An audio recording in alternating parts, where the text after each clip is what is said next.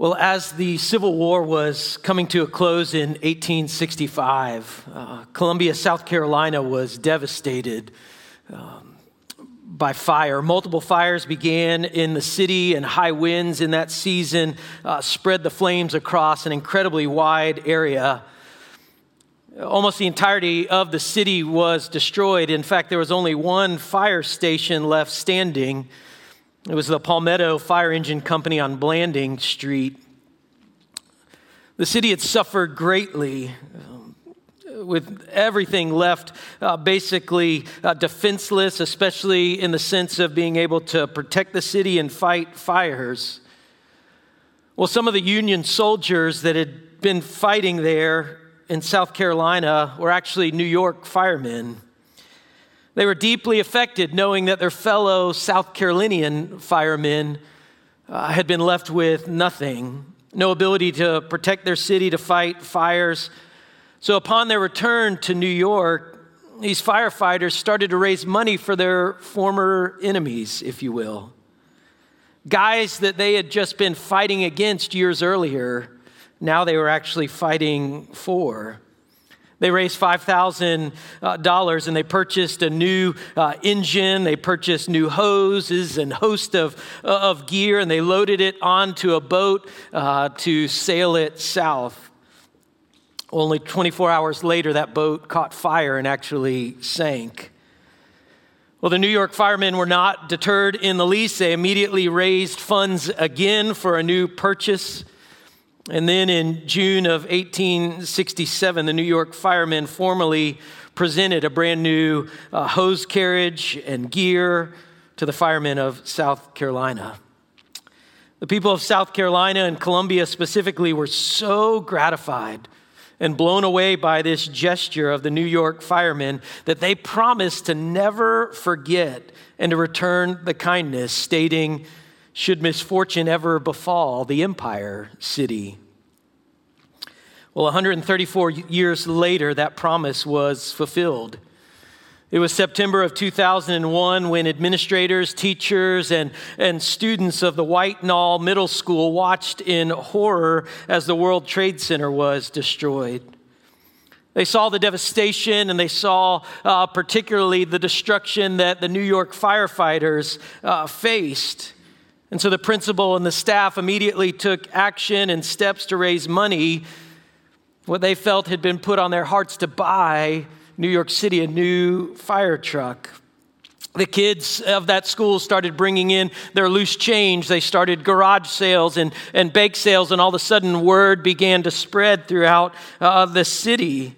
And they raised over $500,000. And they were able to purchase a fire truck for Ladder Company 101 in Brooklyn, which lost 7 firefighters on September in 2001. They also lost their hook and ladder truck. Now I think about that, knowing that that principal could have probably very easily found a wealthy person in their community, or found a business that would very quickly and easily been able to give $500,000 towards this cause.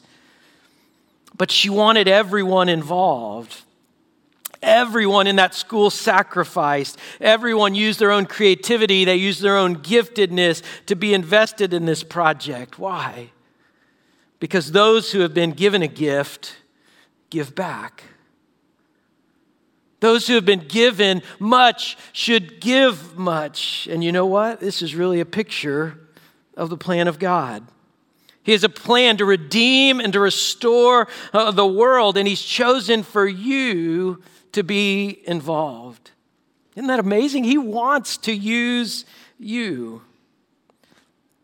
Now, this is week 2 in our Living Sent series, and we're being guided by a verse that Jesus actually prayed over us, his followers. It's in John 17, verse 18, and He prayed, as you, meaning the Father, have sent me, so I send them. That's us.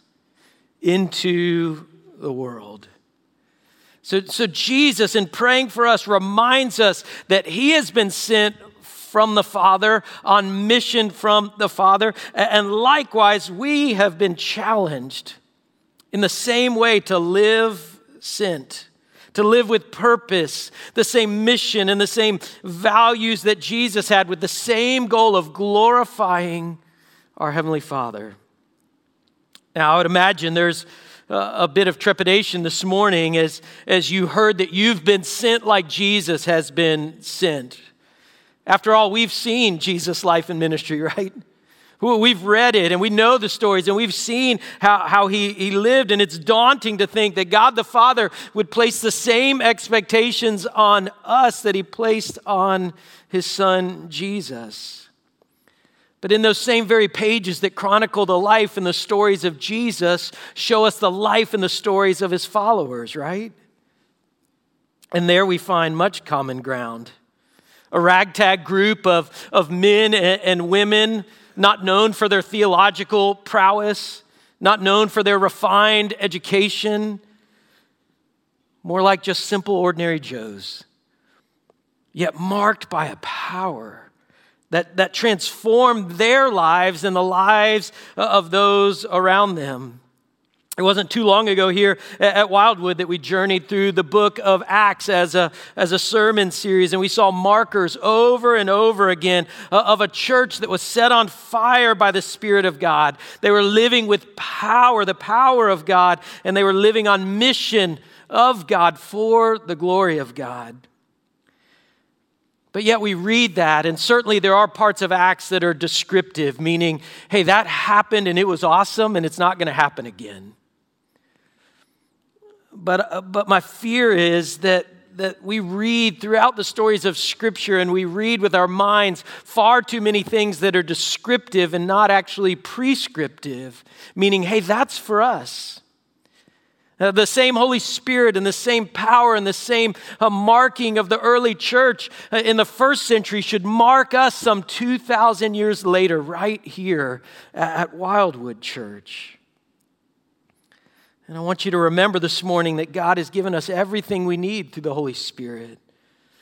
Remember Acts 1:8, you will receive power when the Holy Spirit comes on you, and you will be my witnesses in Jerusalem, in all of Judea and Samaria, to the very ends of the earth. We see the word power, right? Dunamis is the word in the original language, the same root from where we get the word dynamite, this explosive power that would come upon the followers of Jesus and on the church. Do you recognize the power of the Holy Spirit in you?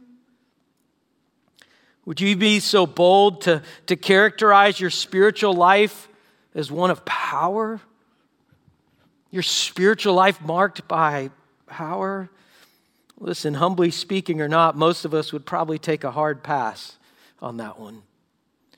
On saying, hey, I have a spirit-filled life that's marked by power. Yet that's available. And he's given it to us. And I know we see the word power, but if you were reading with me, you also saw the word witness. And so in your mind, you probably heard the word evangelism. And then all of a sudden, your palms start to get a bit sweaty and you start to maybe feel convicted already. So let me put your mind at ease and tell you this isn't going to be a sermon on evangelism. It's actually a message on how the Holy Spirit empowers us and gifts us to serve. Whew, you can relax. Because we're going to see that each of us has been given the Holy Spirit's power in order to serve. And then we recognize the whole goal of serving is evangelism. Gotcha. It's why he's gifted us. It's why he's given us his Spirit. It's for the building up so that we can serve and build up Christ's kingdom. So now you can be nervous again. It's okay. But isn't that true? Why we've been given the Spirit of God? It isn't for selfish purposes. He's given us his Spirit and power so that we can build up the kingdom of God. So we can participate in what Jesus participated in the mission that he's launched us out on. And so we serve so that people can come to know God, so that they can grow in God, and so that they too can go for God. That's the goal. If you're willing and able, let me invite you to stand with me in honor of God's word. This morning, our text will be found in the New Testament book of 1 Corinthians.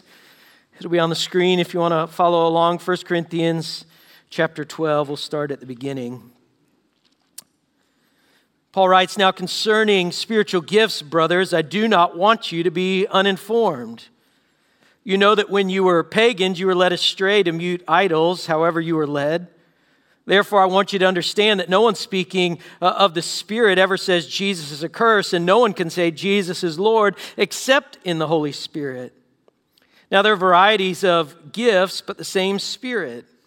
And there's varieties of service, but the same Lord. There's varieties of activities, but the same God who empowers them to everyone. To each is given the manifestation of the Spirit for the common good. For to one is given through the Spirit the utterance of wisdom, to another the utterance of knowledge according to the same Spirit, to another faith by the same Spirit, to another the gifts of healing by the one Spirit, to another the working of miracles, to another prophecy, to another the ability to distinguish between spirits, to another various kinds of tongues, and to the other an interpretation of tongues. All of these are empowered by one and the same Spirit, who apportions to each one individually as he wills." Heavenly Father, in these moments that we have in your word, I pray that you would open up our hearts and minds to see exactly what you have for us today. A church that has been gifted in order to serve so that the kingdom can move forward. And God, I pray that you would give us spiritual eyes to see and to hear the message that you have for us. That the same Holy Spirit that filled the early believers would move upon this place today in power. That you would show us what we have available to us. That you would convict and challenge us about the mission that you have before us. And equip us well to serve so that your kingdom may be built up. And Father, as always, we come to your word not merely seeking information. God, we come seeking transformation. So today, would you make us more like your Son, Jesus, in whose name we pray. Amen. You may be seated. Now, there's a myriad of different directions, spiritual applications when it comes to this topic of spiritual gifts, even in this text this morning that we read. But I would say to you from the outset, my goal is really for us to discover what God is asking of us when it comes to serving.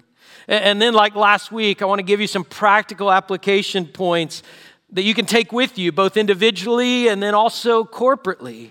For us as a church, as a faith family, that we can better embrace one of our 4 operative values, which is to serve freely. How do we use our gifts to serve freely? Now, it'll be helpful for us to start with a working definition of spiritual gifts, and I offer this one to you. A spiritual gift is a supernatural ability given to all Christ followers to do God's mission on earth. It takes a bit of the mystery out of it, that we've been given. It's supernatural. It's not human produced. At least one, possibly more, gifts in order for us as followers of Jesus to accomplish God's mission here on earth. Now, if you read the scripture, you understand that the gifts are given first to the church, and then that they're to be overflowing into the world. And with that in mind, let's look at some truths from our text this morning. And the first is this: spiritual gifts are Holy Spirit empowered. After Jesus' death and burial, resurrection and ascension, a new era dawned for the people of God. Because after Jesus returned to heaven, he said, "I will pour out my Spirit. I'm going to leave you with a gift." And that Spirit came in a new and a fresh way on his people. The initial outpouring of this Spirit showed up with signs that had not been seen before. This wind, this fire, if you will, speaking in tongues that occurred on the day of Pentecost. But after that initial outpouring of the Spirit of God, we see that the Holy Spirit marks his presence in our lives through the spiritual gifts that he has given, as we just read, to all believers. Now, spiritual gifts are mentioned for the very first time in Scripture in Romans chapter 1. Paul writes, "For I long to see you, that I may impart to you some spiritual gift to strengthen you.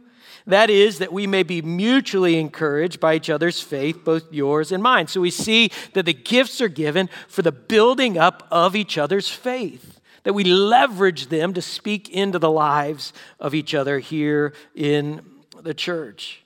And so spiritual gifts are not something that are weird. They're not atypical or extraordinary. They're not unusual. In fact, it's quite the opposite. Paul says in 1 Corinthians 14:1, follow the way of love and eagerly desire the spiritual gifts. I was challenged and convicted years ago by one of our missionaries that's a good friend of mine in Nicaragua. We were riding together, and he just said simply this question, Todd, do you want everything that God would have for you? Well, I'm trying to run real quickly. Is this a trick question? Is it like... I go, well, yeah. He goes, well, do you pray for that then? I'm like, whoa, all right. No, I really don't. I don't think about that. I don't eagerly desire necessarily everything that God has for me, yet we're told here in Scripture to do just that. And so one of the Holy Spirit's primary roles is to empower and enable Christ followers to do supernatural works. So if you this morning are a follower of Jesus Christ, then you can know that the Holy Spirit has equipped you already. He's enabling you with spiritual gifts to do ministry, to make a difference both across the street and around the world. It's always a bit mind-boggling to me that God has entrusted us with his mission here on earth. He has trusted us as his followers with how Jesus will be seen in this world. You can see why that's a bit mind-boggling. And why anybody would probably think, hey, God, there's probably a better plan, right? Than to use us, broken, fallen, sinful creatures who rarely get it right, who often care more about what's going on in our lives than anything that has to do with the kingdom. You're going to use us, but this is why the empowering of the Holy Spirit is so important. That's why the spiritual gifts are so important, and that's why Paul says at the beginning of our text, I don't want you to be uninformed. So we're going to take that excuse off the table. I just didn't know. He says that's not a good excuse. The stakes are too high to not know. Second truth we see is that spiritual gifts are given to all Christ followers. Oh, what an amazing truth this morning to celebrate in worship that we are all spiritually gifted. That may be the only time that it's been said of you that you're gifted, but at least you can hang your hat on this one. You have been given a spiritual gift. Congratulations.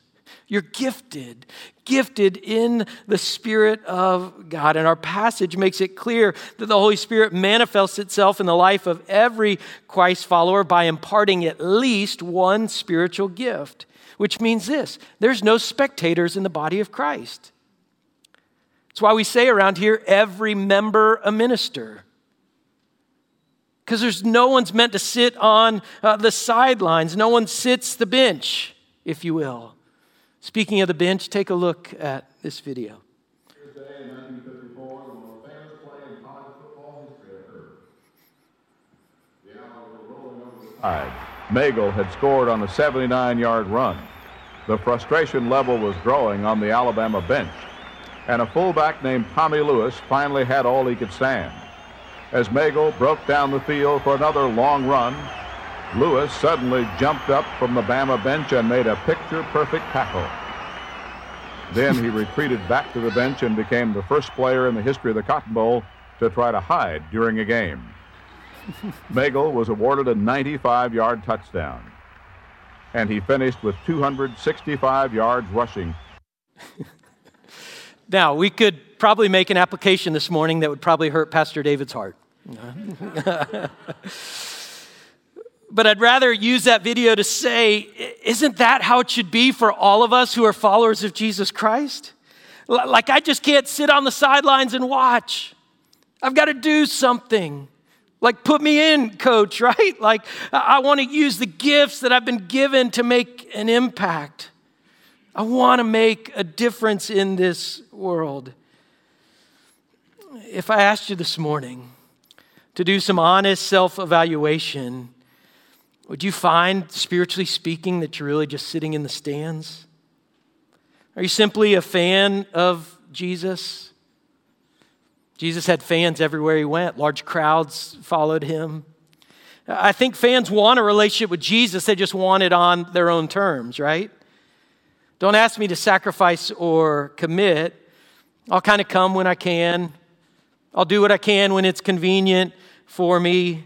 I'll connect with him when it works out in my life, but don't ask for more than that from me. See, the reality is Jesus has always had fans. We read over and over again that large crowds would gather wherever he went. But you know what was always striking? Jesus was never impressed by the size of the crowd, but he was always concerned with their level of commitment. Jesus wasn't interested in just drawing a large group of people. He was interested in not fans. He was interested in committed followers. And a concern I always have for our faith family here is the possibility that instead of having a committed community of followers, what if we're nothing more than a stadium full of fans? What if we wear a cross, but we never fully embrace what it means to bear the cross?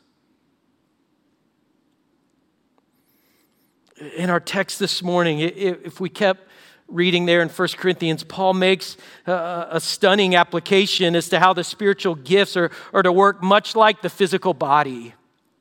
So the hand and the foot that works together with the head, or the often overlooked uvula.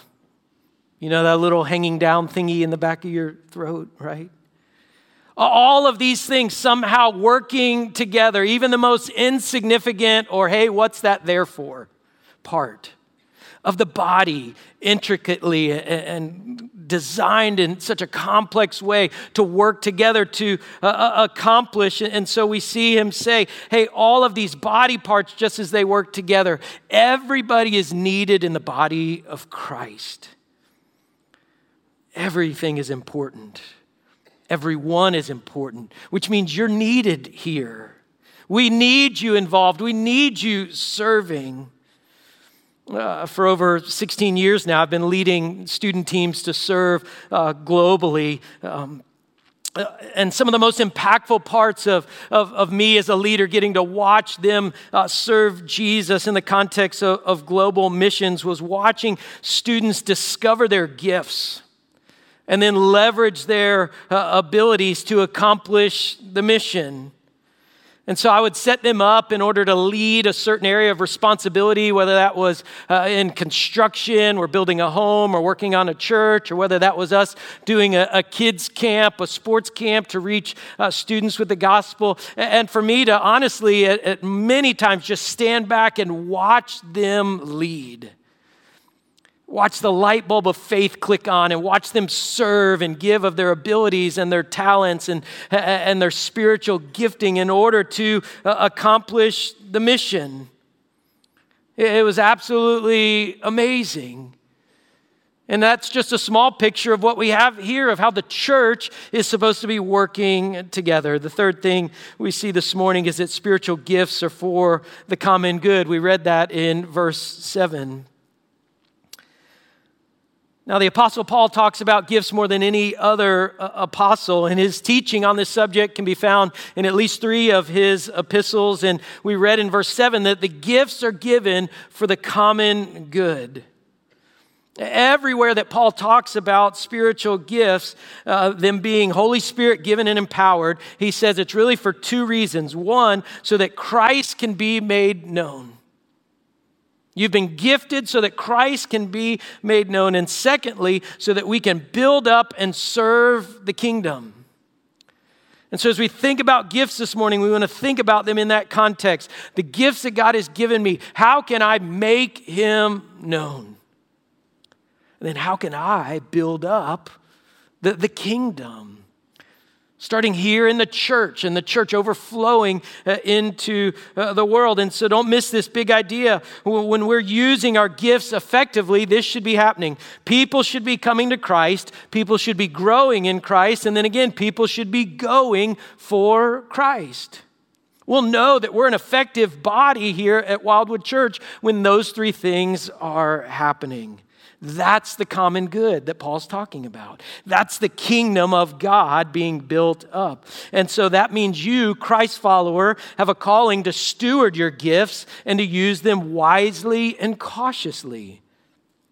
The gifts that you have been given were not meant to make you look good. so that you could by chance brag and say, well, hey, look at me and look at how good I am at this, or look at how I have been gifted. They should never be given so that we can boast about our spiritual aptitude.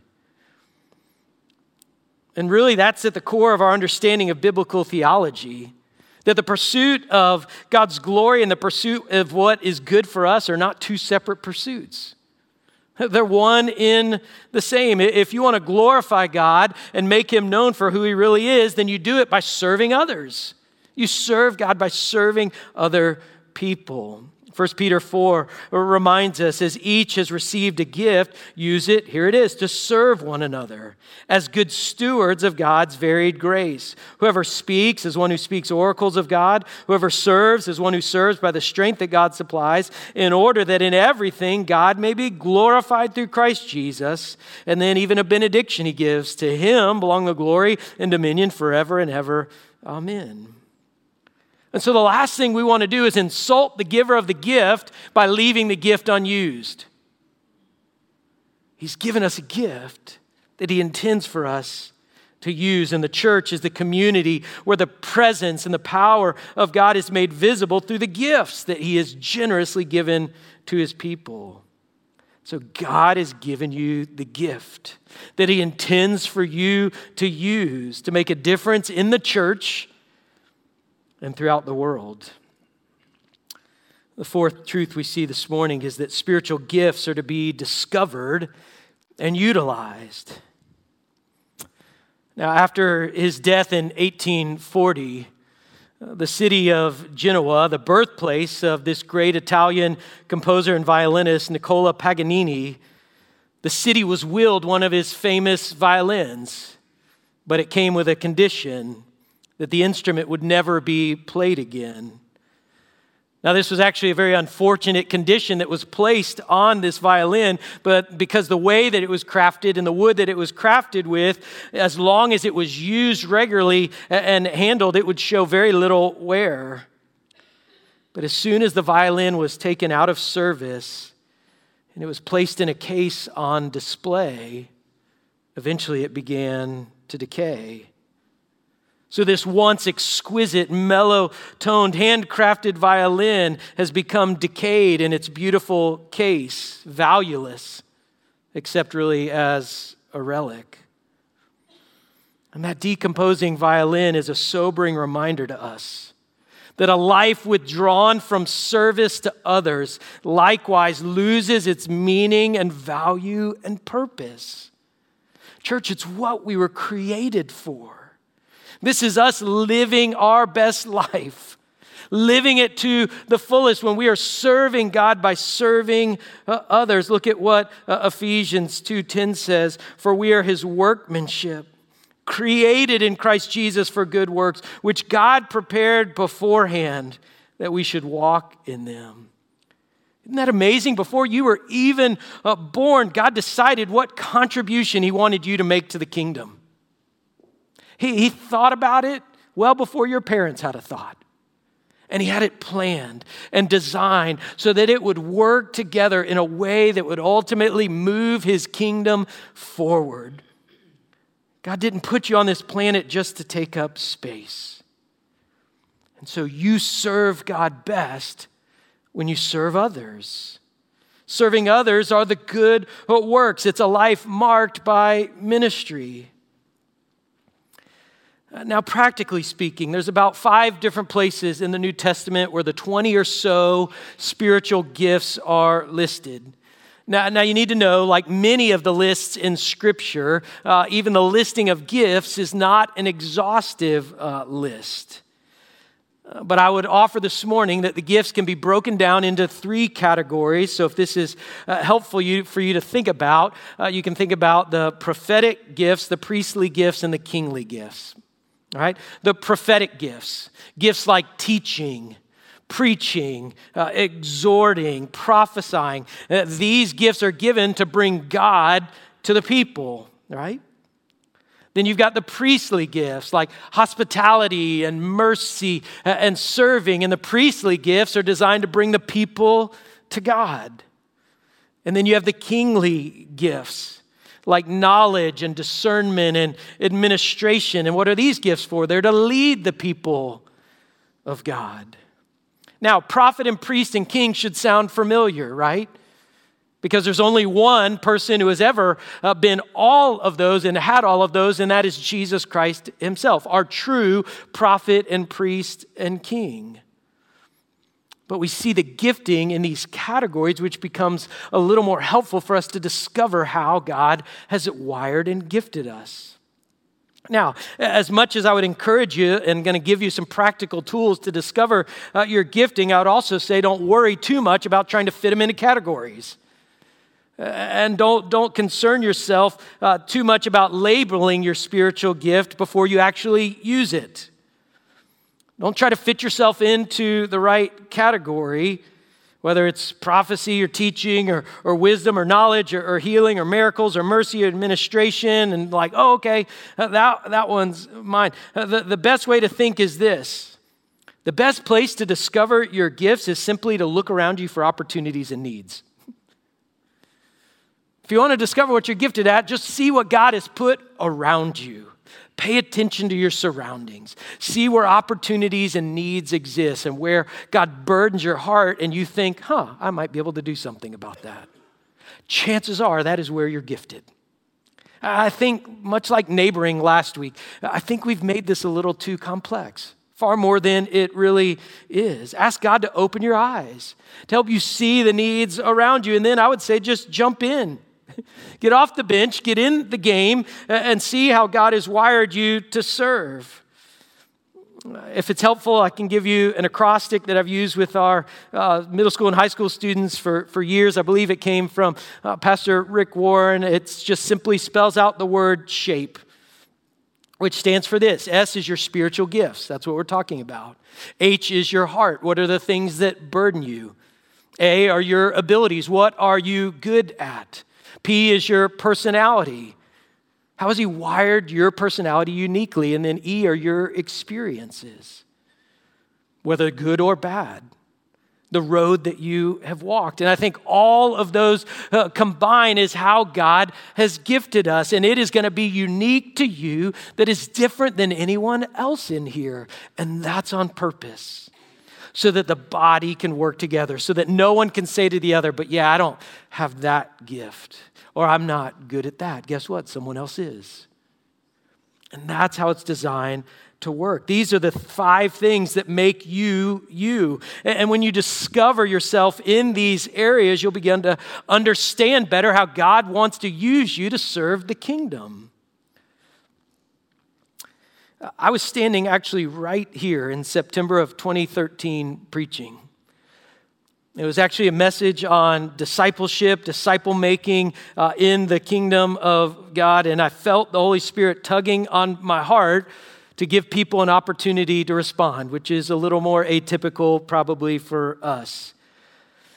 Finished preaching, went back down there, was standing there singing, and watched this woman walk down the aisle with tears in her eyes and sit right there on the front row. Gave her a moment and then sat down beside her and just said, hey, I'm happy to listen in. And she looked over and said, could you use someone like me in ministry? I've got a really tough story. I said, I don't know if I can use someone like you, but I know this, God can use someone like you in ministry. And I set up a time to meet with her that week, and she came to my office, and I just sat and listened in, and she was right. She had a tough story. On the E for experiences, boy, she had a lot of them. But I also could start to hear her passion, her heart, how God had wired her. I said, I'd love to find a way for you to get connected, even in the context of our student ministry. And in what I can only describe as a Holy Spirit connection, there was a ministry that I had been praying to start for years prior to this experience. A ministry called Life Hurts, God Heals, designed to connect with hurting students and help them learn to process their pain. And as I'm listening and the Holy Spirit's working, I said, hey, can I share something with you to think and pray about? Now, we had tried multiple times to, hey, we need to get this going. We need to start this. And it was as if God put just a red light, a roadblock in front of us every single time. And as I'm listening, I'm thinking, God, what are you up to here? Now, she looked at me and she goes, how in the world am I going to fit in student ministry? I'm a grandma. I'm like, you've got great things to offer. I bet you give good hugs. I said, just come on up and just hang out. Get to know the students. Let's just pray and explore and see what God may have for you. Just show up. Just be yourself. And sure enough, after much prayer and planning, Life Hurts, God Heals launched that next year. And for the next 7 semesters, God used Suzanne Fortune and the Life Hurts, God Heals ministry in such a powerful and profound way to help so many middle school, high school, and college students understand how to deal with hurt and pain in their life. And you know why she was successful in loving hurting students? Because she was one. That was a part of her story. There are deep places of hurt and pain in her story, and God used her story and her spiritual gifting to lead a powerful ministry. Now, fast forward to just this year, and I'm in a meeting with other outreach pastors and some parachurch leaders here in our city, and we're dreaming together. How do we make an impact on Tallahassee? How do we love those that are hurting? How do we come alongside them and equip them? They're not the ones that are walking into the doors of our church, and we want to go to them. How do we reach them and encourage them and walk alongside them? I mean, this is a God-sized dream that's spanning churches across denominational lines, how we can raise up mentors that would love and listen and disciple and help and hear and mentor those who need a friend. In one of our meetings just a couple months ago, we're thinking, who can lead this? We've got to have somebody that can guide and shape this. And who would God bring to my mind? Oh my gosh, Suzanne. I call her and I'm like, hey, would you be, I know this is crazy, but I've asked you crazy things before. So maybe the Holy Spirit's working here. Would you come and just listen in? And we're in the infancy stages. And Wildwood's going to be one of the pilot churches in this ministry in the city. I can't wait to just kind of see what God's going to do, raising up our people to go and equip to mentor and love and listen in on people's stories and to help them find Jesus.